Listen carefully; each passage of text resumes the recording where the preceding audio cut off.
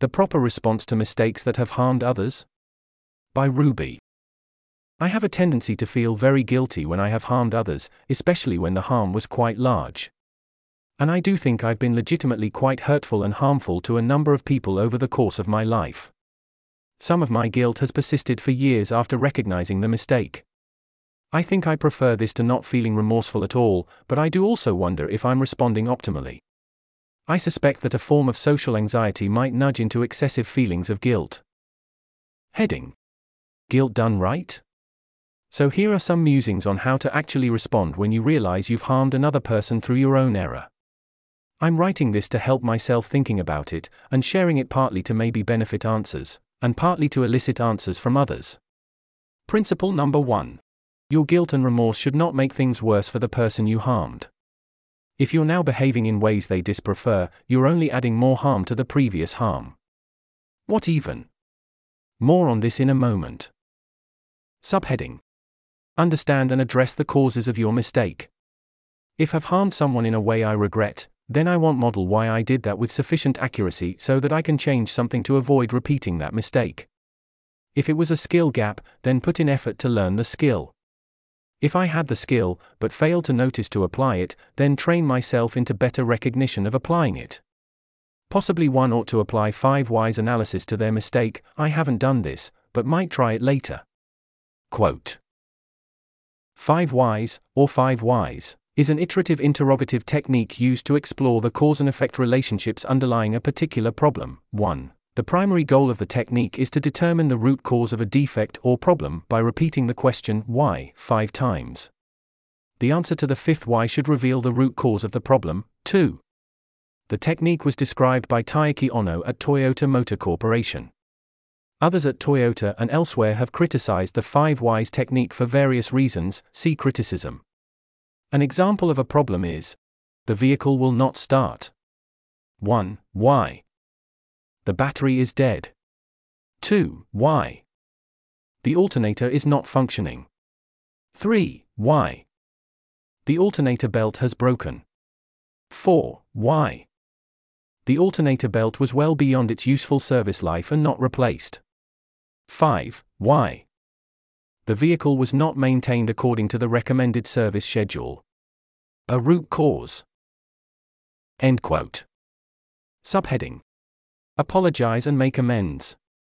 If it seems like it would be welcome, and it not always is and can take some modeling to guess where or not it is, I think it's good to acknowledge to a person you harmed that you did so. Express remorse, express understanding of how you harmed them, and if possible, take some action to rectify any damage done. In my ideal world, we'd have established general ways to compensate others for harms we did to them. I don't think this is trivial to make work, but part of me would like a world where you can say, "Hey Jared, I realize I was a total ass to you at the Christmas party 2 years ago and embarrassed you in front of everyone. I've Venmo'd you $300 to apologize." Arguably, you've then succeeded once the harmed party feels indifferent between having been harmed and compensated, and never being harmed. But this is not the world we currently live in. I think some harms will have natural means of making amends. For example, I forgot your birthday, but then I got you an extra nice present, and some will not. Which is tough. Note, I think some apologies are for the other person and some are for yourself, or both. I think in many cases, the other person doesn't owe it to you to hear out your apology, and might not want to, in which case it'd be wrong to push your apology onto them. Cf. Principle number 1. And relatedly, apologizing doesn't automatically that you deserve forgiveness. Principle number 2. Not all harms can be rectified. Ideally, you realize your mistake, you apologize, make amends, the damage is undone, and things proceed as though no harm had been caused, or sometimes, things are even better than before because of the trust and caring that get established. I think sometimes you can't though, and things are really permanently worse and you can't take them back. I hate that feeling, but my fallback is to do what I can. That is take responsibility, make changes so I avoid repeating that mistake, and make what amends I can. Heading: Improper guilt? Subheading: Guilt as penance? Guilt as social signaling? A close cousin, even sibling, of guilt is shame. My sense of shame is that it is very social. You are ashamed because you think what you have done is very judgment-worthy, and others would judge you if they knew about. An aside. My model is that humans simulate the judgment of others inside their own heads when no others are present. I think what can happen with guilt is you realize you've done something that would get the judgment of others, and you self-punish via unpleasant feelings of guilt. The hope is that if the matter comes up, you will be able to authentically display your guilt, that is self-punishment, and signal that you think what you did is wrong, and are committed to not repeating it. At its core, this might be a fine thing to happen.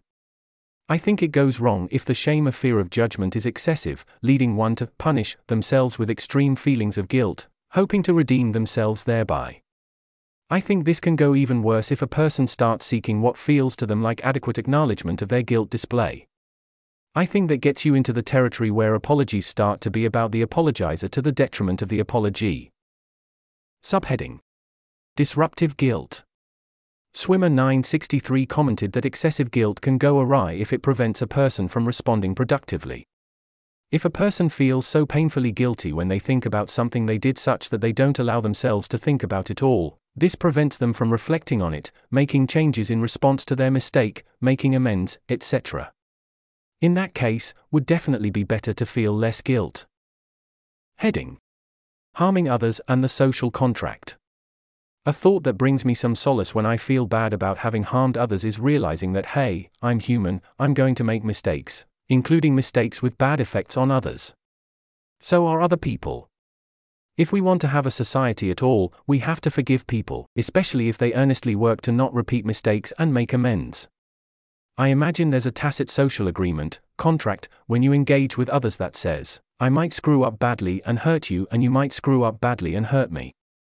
For me, doesn't make me feel okay with harming others. Just saves me from the excesses of guilt that I might fall prey to. Humans gonna human. Thanks you to my spouse, at Swimmer 963, Miranda Dixon Lewinenberg, whose conversation on this topic were very helpful. This article was narrated by Type 3 Audio for Less Wrong. It was first published on December 31, 2023. The original text contained one footnote which was omitted from the narration.